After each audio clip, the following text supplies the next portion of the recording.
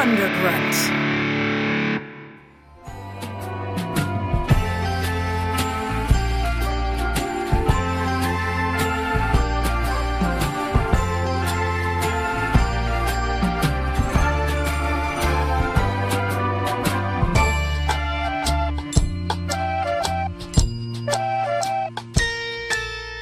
It's been a while. Yeah, Feels been. like it. Lots transpired. Almost a month. Yeah, Well, Ronald. probably a month. Pretty close to it.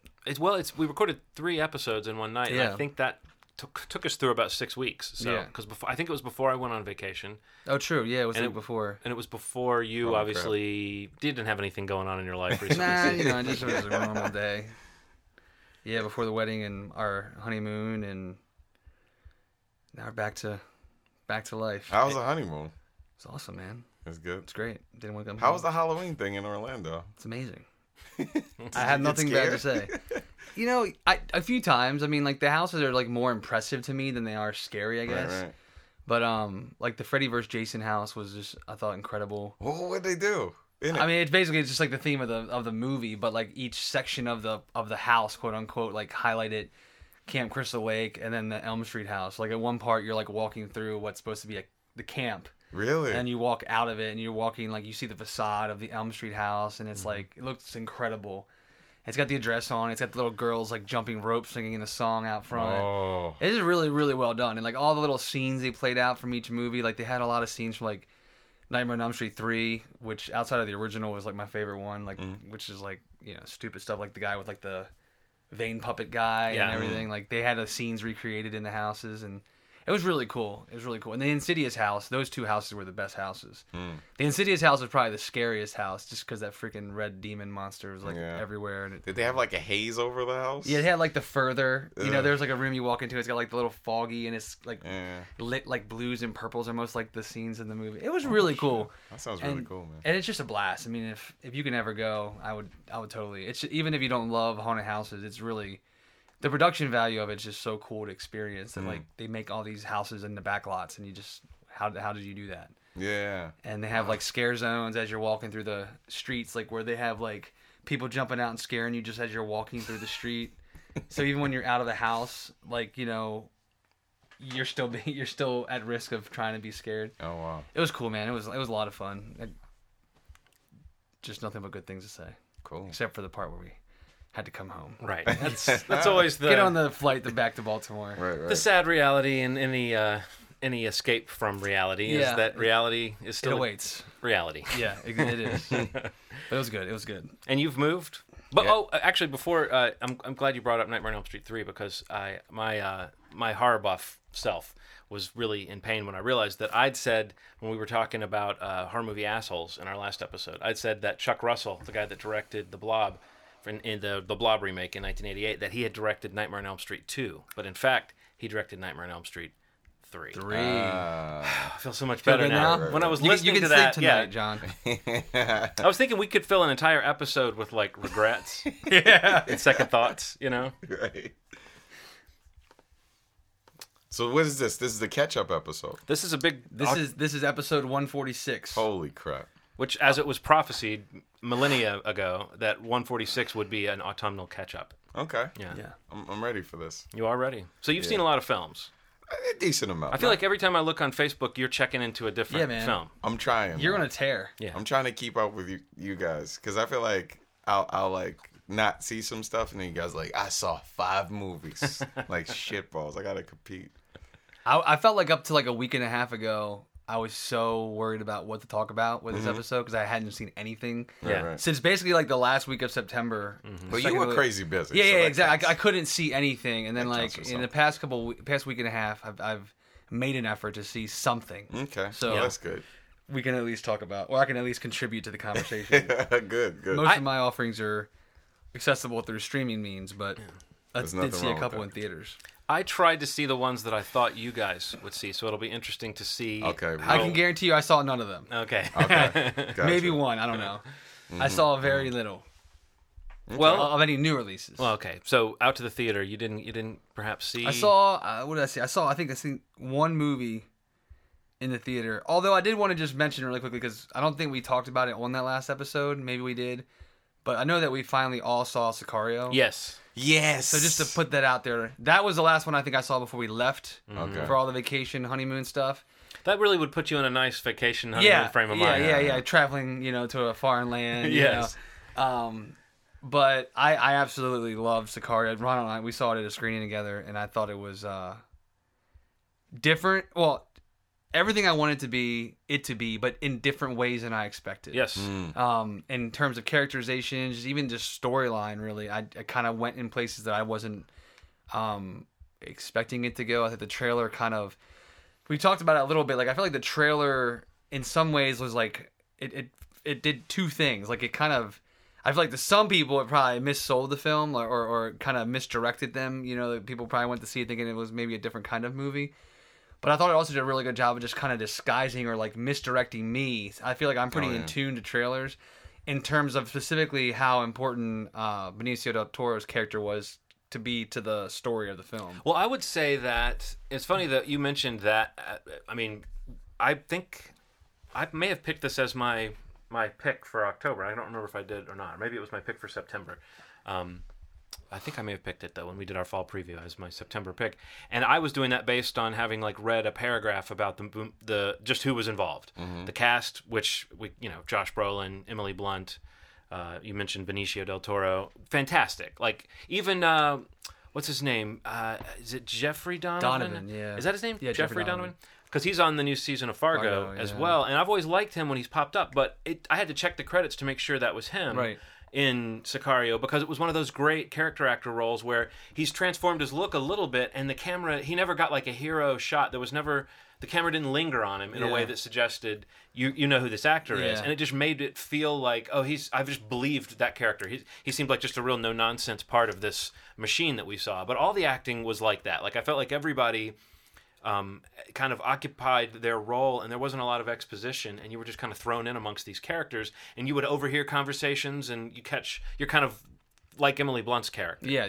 You're dropped into this world. And because I just read that paragraph, I don't even think I saw a poster for this movie. I didn't watch the trailer. Yeah, that's what you said. It's a rare occasion where I don't get interested in a film and then immediately watch the trailer, but I was so sold because of the cast, because of Denis Villeneuve, who I think is turning out to be one of my, I was thinking at some point we might want to add our, we have these directors that we've followed for 10 or 15 or 20 or 30 years of our lives, but there's probably directors that I've only known about for 4 or 5 years that are now amongst my favorites, that I'm most excited to see what they'll do next. And I think Denis Villeneuve is really on a hot streak as far as just a style and a pace and a quality of film that really keeps me interested. But anyway, so yeah, for me, seeing Sicario and then watching the trailer, I was like, man, I'm glad I didn't watch that trailer, because the trailer did exactly what you said, Steve. It really tips you off to how important Benicio is going to be. Yeah. But watching the movie just as Emily Blunt's character, that's what I put in my notes, was I felt like I was her, because I really was just going, what's going on? Trying to sit forward and listen in. Yeah. It really crept up on me that he was not just going to be this shadowy figure who moves in and out of the film. When he started moving to a more central place in the movie, I was really sort of surprised by that. So I don't know if that's just a general endorsement for myself and for anyone listening to, maybe if you know you're going to see a movie, skip the trailer. Normally I think it's weird when people do that, but I can see that in this case it really did add to the experience. I felt like this movie took me on a ride. By the time it was over, I was tired from being tense and from going, what? Because what kind of movie is this? And I still don't even know. What kind of movie was that, Ronald? Thriller, espionage? I don't know. Thriller mostly, though. Yeah. It felt like a horror movie. It felt like a psychological thriller / horror film against the backdrop of a military operation. I don't think that I've ever seen a movie that wasn't based in some sort of horror setting that made me feel quite the way that movie made me feel. The darkness in that film. Yeah, there's something about all of his movies that always make me feel like I can't get out of this situation. If I were there, I don't know what I would do. And I think what was really cool about the movie in general is seeing a different kind of strength in a woman lead. Mm-hmm. A lot of the times I think okay, so this woman has to tackle somebody or push them in front of a car or something like that. I'm like, oh, really tough. But I think somebody... Or this woman they make her into a badass and the whole point is, let's see how well this woman hangs out with the boys and gives as good as she gets, or whatever. Kicks and punching somebody and drinking alcohol. Yeah, and but Emily like Blunt was something different. She was different. She did the best in the situation that I think that anybody could have done, which was kind of stay alive. And I think there's something super brave about that I think it's going to get kind of missed in this whole thing of like surviving sort of thing. I watch survival horror all the time and stuff like that, but this is a different kind of thing where like I felt like I don't know if I could have survived this the way that she did, the way that she just shut up sometimes, the way that she just chose to do some of the things that she did and kind of reacted in the moment to it. I thought it was amazing, man. Emily Blunt is an amazing actress. Yeah. I don't know. No, I love that you said that, because I may have mentioned this to you, but I think I don't think I mentioned this in a text or anything, Steve. But at the showing that I was at for Sicario, there was a couple behind me, and they were, I could tell, maybe wanted it to be more of like a straight action film, because they were going, this is stupid. Right. That's stupid. And everything Emily Blunt did in the last act of the film, they were just going, oh, this is stupid. Oh, she's so stupid. What? You know, like when there's the scene where she finds out of the truth about what's going on, and she gives a little pushback, and I thought showed like amazing backbone for someone in that situation to not just say, okay, sir, when she heard what was going on.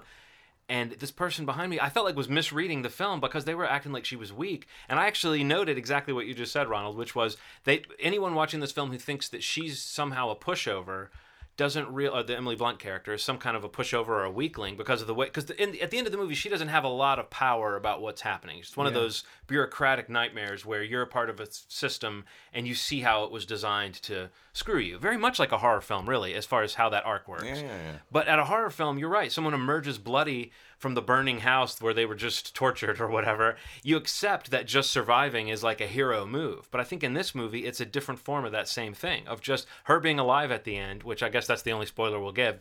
Her being alive at the end is an accomplishment for this character, you know. Absolutely. And because she is in way over her head in terms of just how she got utilized and why she was in that situation. So yeah. So I think when I was thinking about when you were saying like the horror film thing, I think what was probably the most frightening to me, at least, I don't know that I mean the horror thing I get, but like I think that the most frightening part to me in watching it was like how cold the actions were in the film. I felt like all the missions they were trying to take to, get a hold of or execute or whatever, or even like moments like her running like with John Barenthal's character in the film, or the where you think for half a scene, for once John Barenthal's going to play a nice guy, right? Because a lot of the scenes are very like, even though they're very calculated, they're very calm. There's a lot of like calm to this film. Like even when they're going through those tunnels, with the whole military operation, it's so like cold and calculated that it's scary that it's that quiet. Yeah. It's like something is very scary about silence, especially when you see, like you were saying, from her eyes, how much calculation and execution is going into this one thing, and that it's basically going to spear and pinpoint one thing. It's going to all funnel into one action that is like some big thing. Even like with Benicio del Toro's character, like his ultimate goal, towards the end of the film, even that is like so scary to me, because everything that he does once he gets, to get himself to that point, it's not really any of it is like loud, shoot 'em up, bang bang, crazy action that you normally see in movies like this. It's like almost too quiet to There's me. nothing, and it's scary. There's nothing cathartic about it. There's nothing cathartic exactly. about the revenge or the act of vengeance or whatever. Yeah, which you're accustomed in this type of film to seeing the bad guys get got and having this sense of triumph about it. Right. But this was a sickening feeling, and particularly you were mentioning how he goes about it, but what he actually does in the end too is one of the most foul things I've seen a character do in a movie, in terms of the coldness of it. And right, and that's what I'm saying. Like I just feel like it's also like he just seemed, his actions were so calculated. Like there was not a moment as they're happening where like there was any sense of hesitation, right, or any sense of like second guessing like a way to approach what he was going to do. You just almost, at least I left thinking like he knew like that if that was a scenario he walked into, that was what was happening. God damn. Which is really it's pretty scary. crazy. And also the whole time that he's like becoming friends with her, and you could like the way that story revealed itself, the way his little story unraveled was really very moving up to a point. Like there's the first half of that arc, you see him as a protector and an ally, and then you see what he was really after and what he's really going to do. Right. Yeah, it's. I thought that was really insane. cool too. Like, whatever he did in the end was still his version of caring. Like, I know it seems like super fucked up, but like, given everything that had Oh, happened, sure, yes. him giving that little bit of whatever emotion it was that prevented, because he could have just Yeah. There's There's a point where he could have done pulled. that. There's a He point could've- where he could have pulled the trigger, for everybody, and it would have simplified his situation a lot. Yeah, absolutely. And I think that's the cool part about it. I haven't seen a movie in a long time that really showed how people express themselves given who they are in that situation. And that's the way they are. Who's the guy who played her partner? He was great. What's that guy? Randy something? Yeah, also the kind of character who you Randy. often picture like disappearing after the first part of the film, thought or he was- something bad oh my happening God. to him or something, but instead he's part of the story. And I thought that was really, it was once again an example of, I thought, no Reggie. exposition. Reggie Wayne is the guy's name in the movie, but his name is Daniel Kaluuya. Is it an African name? Because Yes. I remember seeing that in the trailer, I mean, and in the credits, and going, that must have been her partner. Yeah. But no, he was great. He was great. just a cool character. And there's points where you even wonder how much he's like the situation that we mentioned. Again, this movie is so spoilable, Yeah. but I really feel like we shouldn't say too much. But you know what I'm saying. There's a situation where you might begin to wonder what he knew, Yeah. and then he says one or two things that make you realize, no, he was never not on her side. But Right. there's a moment where you can doubt that. But no, I just liked the way he felt like a real, fully rounded professional who had his own professional ego and ethics caught up in the situation, and it wasn't the same as hers, and hers wasn't the same, certainly not the same as Josh Brolin or Benicio del Toro's. But both those guys felt like guys who existed in real systems too, where even Josh Brolin, who puts this smiling face on loved this, him in it, yeah. was incredible in it. Yeah, and so it's, good. like maybe the best use of his swagger Totally. since I'm gonna say a strange thing, but my favorite thing about Planet Terror is his performance in that as like the jerk boyfriend who's like a Yeah, doctor. doctor. But I remember watching that film and thinking like, how did he manage to evoke perfectly the swaggery, the sleazy kind of swagger of one of those like 70s, 80s films where you know what I mean? Yeah, A yeah, manly guy comes in and he's just he was chewing on a toothpick the whole Right. time. He had a little tick. I just think Josh Brolin when he does that, he's great. It's amazing. That scene where they first meet each other, where Yeah. they're like in a glass, In the all conference room or whatever. The guy, her partner's sitting outside and they're Yeah. talking, and he's introducing the whole thing to her. I thought that was such a good scene, man, because it felt fun. You're like, I'm about to get into something. I don't know what the fuck this is, but it's As grim as it was never was super- boring, and it was never not. I mean, I don't want to say fun's a weird word to use, but as a moviegoer, as someone who gets off on this shit, like it was fun. It's I was fun, the man. whole time I was engaged by this film. I think I was going to say engaging is the safer way to say it. Right. You don't But seem that like that scene in glutton for particular, just punishment. getting into what they were going to get into, Yeah. at least you're like, okay, she's in this for a reason. They think she's qualified. I'm but like, it's instantly fuck. complicated because you don't know everything Yeah. that they are. You know what I mean? We don't know we're hearing part of their conversation. And then we cut to the partners outside, and we're hearing kind of part of their interaction. We don't really know what their full interaction is either. But at that point in the movie, what is it, 10 minutes in when you're at that point? And I was just so interested in what was Yeah. going on. And I loved that there's a point where they ask her, they're deciding whether she's right for this mission or this assignment. And they say, are you kids or whatever? They ask her, married, kids, divorced, kids? No. And I was like, oh, thank God. There's not going to be a scene where she's with her baby girl and she's thinking of, you know what I mean? Like, Yeah. that was like almost like the movie's way. It was her way of letting them know that, yes, I'm the type of unattached person who you can trust to be dedicated to this awful work. But it was letting me as a movie viewer know, no, we're not going to be bogged down with a bunch of family bullshit for this character either, Yeah. which often can be the weakest part of these movies is when you cut to the person who's saying, look, Diane, if you just let me in, I'm here for you. Yeah. You know, like that stuff is such a drag that I felt like it was and again, it felt like someone referred to this as a procedural, and I do think it fits that mold of Definitely. you're just seeing the procedures of what's going on, but the characters that move in and out are really unforgettable. And I mean, my wife normally doesn't enjoy watching violent films. Like she's not a big she'll watch it, but it turns her off a little bit. But I think this is one where it's like if I make her sit through it, she'll probably. Yeah, she'll like the I just think show. this is a movie a lot of people would like if they would give it a chance. But you might be right, Steve, that there is a way that it could be misrepresented. That you might be expecting less of a sort of depressing film in a way. Right. But Yeah. It's a great movie. Written by Do you remember Sons of Anarchy? First couple seasons. Yeah. Chief Yeah. Hale, Yeah. David Hale from the. Yeah. He wrote that? this, yeah. Get the fuck out So of here. random. Yeah. He's written 2 things, and it's one of them is probably one of my favorite movies of the year. So don't you think you could have taken this movie? I said this before we started He recording. has the craziest hair. Yeah. He's crazy. His hair is so magical. It's like fur. Yeah. Yeah. It's so. He was good in that show, by the way. Yeah. So I was just saying before we started recording, there was a movie that I felt like this is like the other side of the coin from. Don't you think you could have taken The Counselor and this and somehow just intercut all the footage and it would have felt like Yeah. it was Maybe. part of the same over-the-top world? Maybe. Because in that movie, the whole thing about what these cartels will do and how scary these cartels are Right. was what gave the movie its sense of horror. And this movie is about a different sort of person, but dealing with the same.